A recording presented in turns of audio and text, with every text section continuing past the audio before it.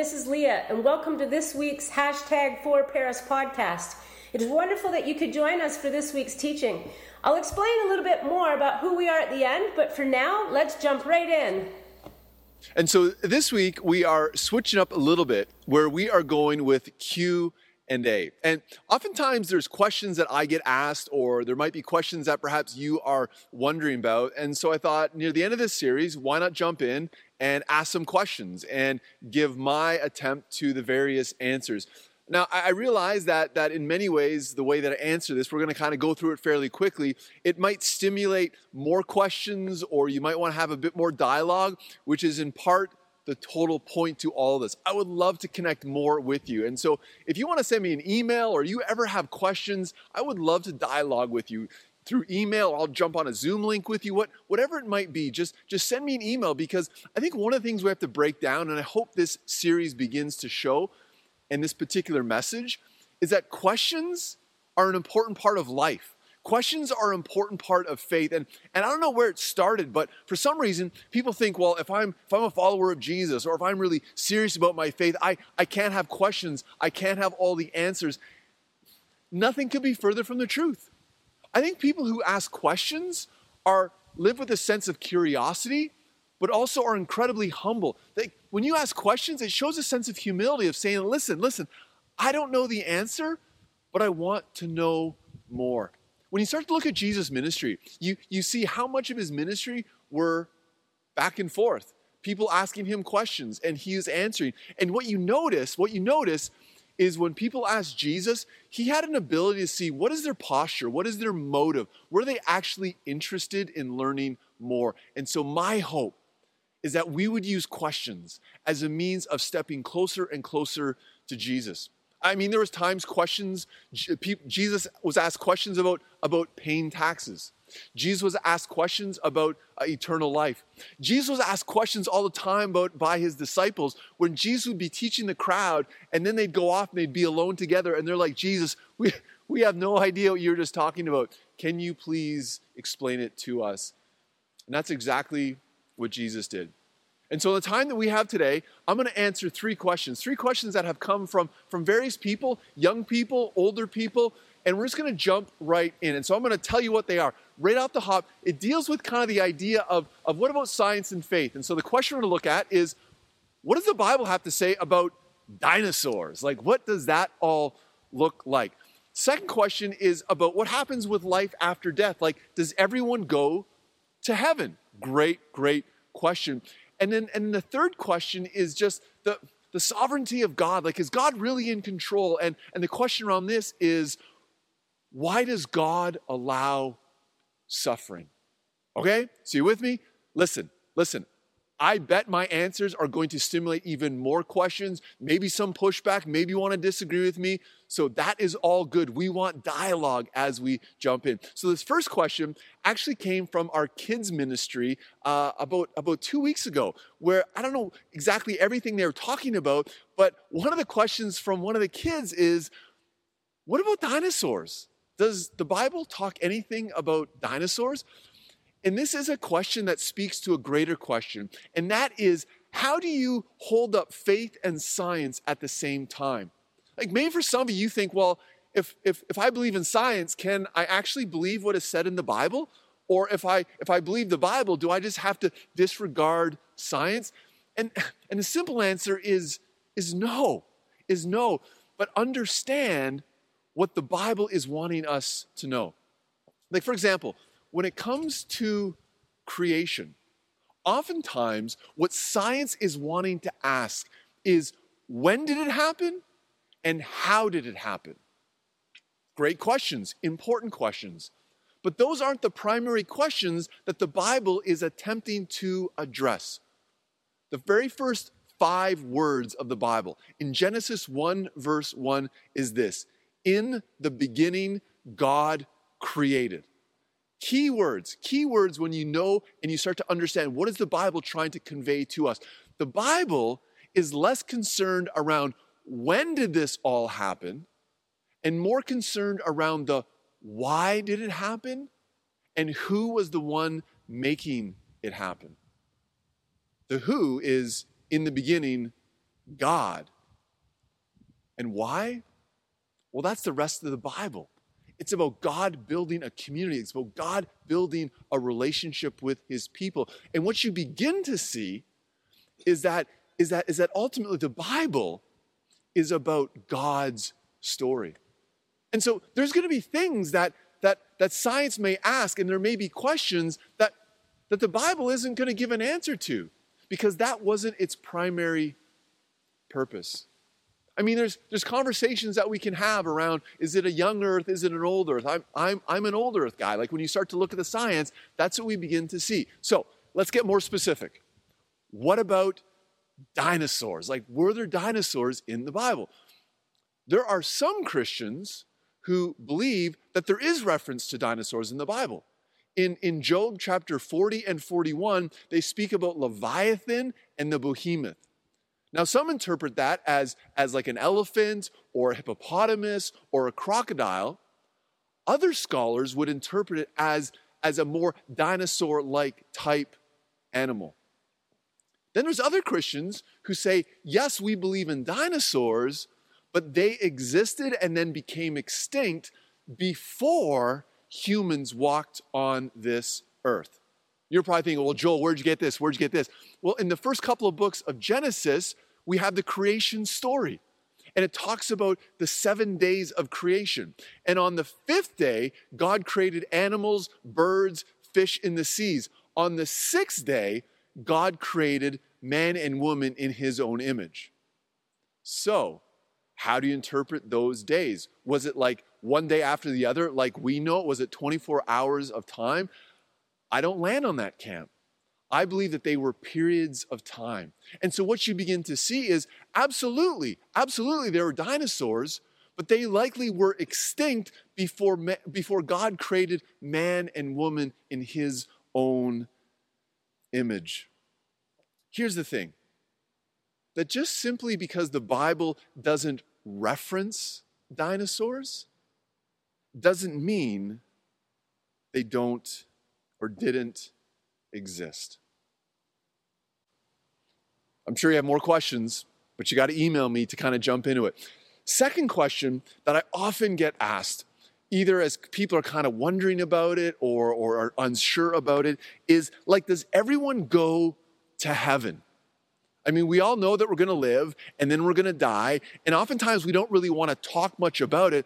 And so we make assumptions of, well, like, wait a second, everyone must go to heaven. Well, I would spin it back to you and ask you the question of, what is your version of heaven? Like, what does heaven look like to you? You see, different faiths and different religions have different understandings as to what happens when you die. And so if you're a Hindu, you believe in reincarnation. And so when you die, you come back in some greater or lesser form. Other faiths believe different things. And so the question you have to ask yourself is, well, what does the Bible teach us about life after death? Number of places we can go there, but place I want to land is in the last book of the Bible, the book of Revelation. Revelation chapter 21. This is the book of the Bible that has been read more probably in the last couple of years because of COVID than probably any other time.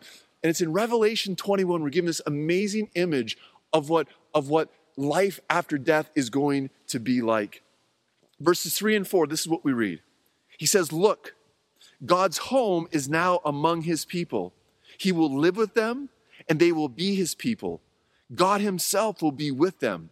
He will wipe every tear from their eyes, and there will be no more death, or sorrow, or crying, or pain. All these things are gone forever." You see, I think sometimes when we think about heaven, we think that it's just going to be the eternal pleasure factory, that I'm going to go to heaven, and I'm going to get to do everything that I want to do. But I'm not really sure that's what the Bible teaches us.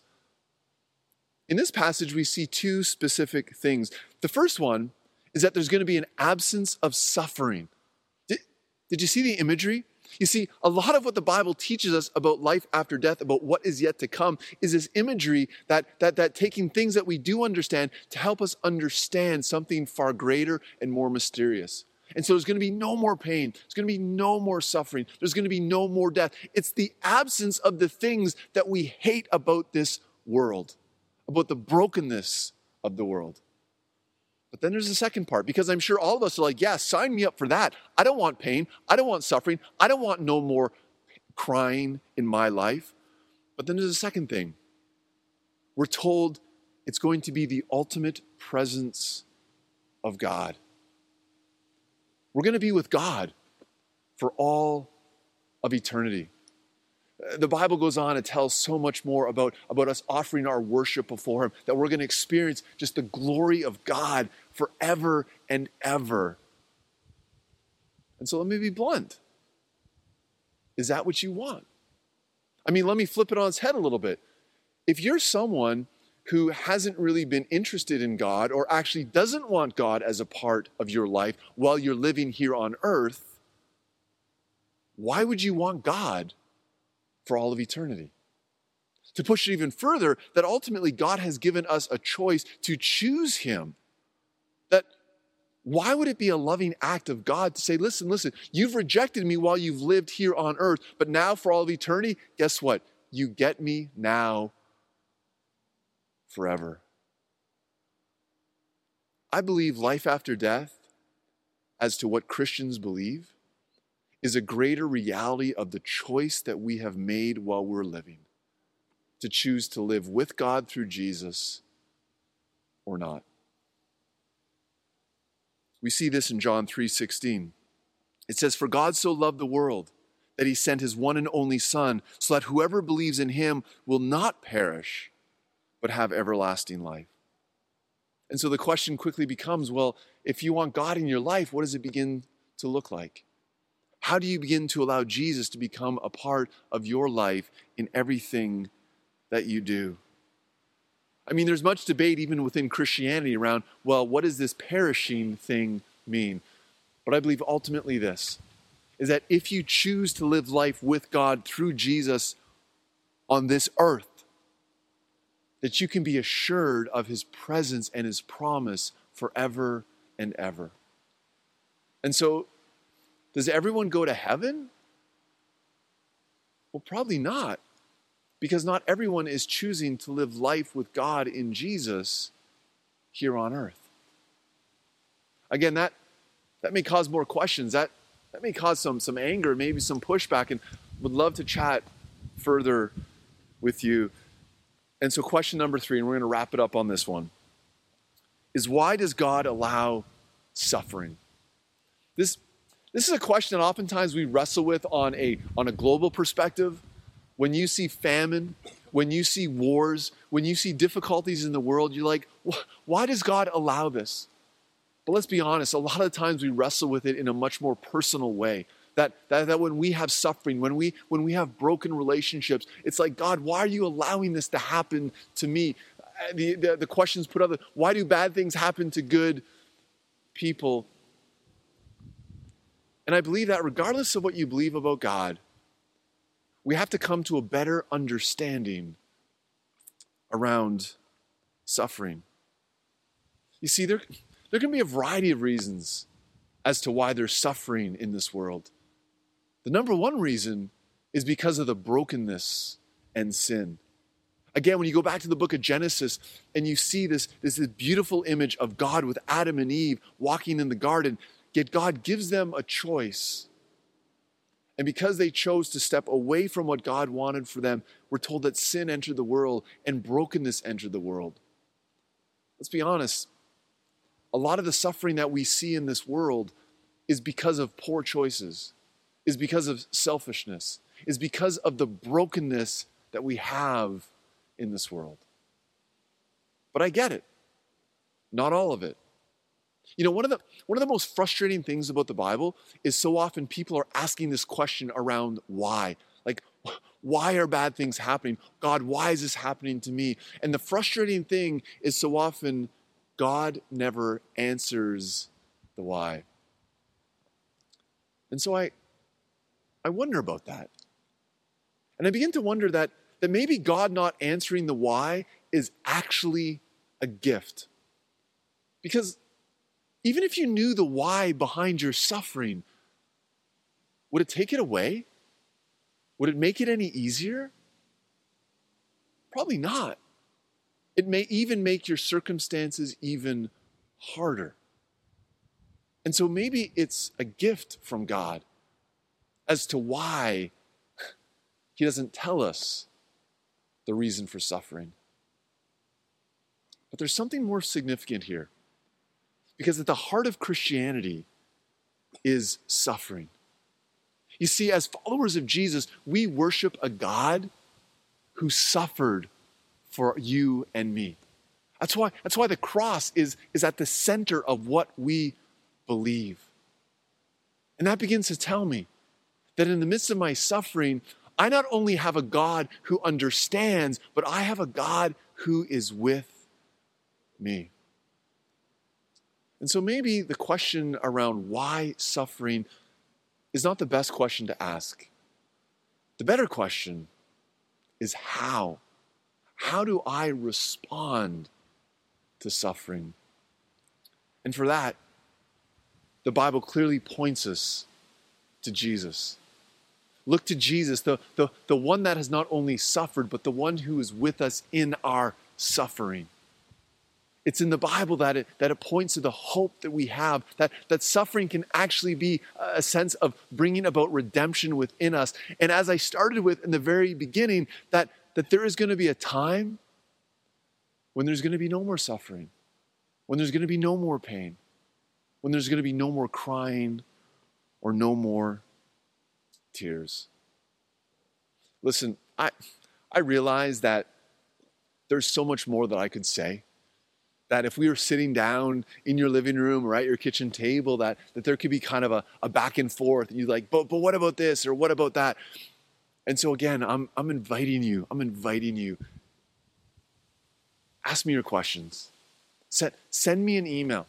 Get in touch with me, and I will promise that I will respond. I will set up a call. I'll set up a Zoom link, whatever it may be, so that we can continue this conversation. Asking questions is one of the ways that we can live, one of the ways that we continue to learn. And so, can I ask you, will you continue to ask questions? Will you continue to be curious? To use your questions as a means to get closer to God and understanding more of Jesus? And last comment, don't be intimidated by people's questions towards you. That you don't have to sit there and think, listen, if I go to church or I believe in Jesus, that I have to know all the answers to every question out there. Simple phrase that can get you into a great conversation. When someone asks you a question, don't fake it till you make it. Rather simply say, I don't know. Can I get back to you? I mean, this is pre-recorded, but on Sunday I'm going to be going live and there's going to be questions. And there's a good chance there's going to be a question where my response is, listen, I don't know. Can I get back to you? And what that does is it begins to show a sense of authenticity. And it also gives you an opportunity to have an even greater conversation with them. So, hey, I'm so glad that you've jumped on with us today. I'm sure you have more questions. You might have different questions. We would love to keep this conversation going. But may your questions be an opportunity to draw you closer to Jesus. Let me pray. And so, Lord God, I'm thankful for this day. I'm just thankful for those that are watching. And although I don't know their circumstances, you do. And maybe these are questions that hasn't really crossed their mind and not that worried about. But maybe they have other questions. And I just pray that you'd put people in their life, that there'd be opportunities for them to explore them and learn more about your love for them. I pray for those that maybe these are questions that they are struggling with here today. I pray that what I've said has brought clarity and not greater confusion, and that we can keep this conversation going. But God, in the midst of it all, I just pray that we would know your goodness and your love in Jesus, our Lord and our Savior. Amen. And so now may God bless you. May God watch over you. May God fill you with a sense of peace and joy and love today and in all your tomorrows. Amen.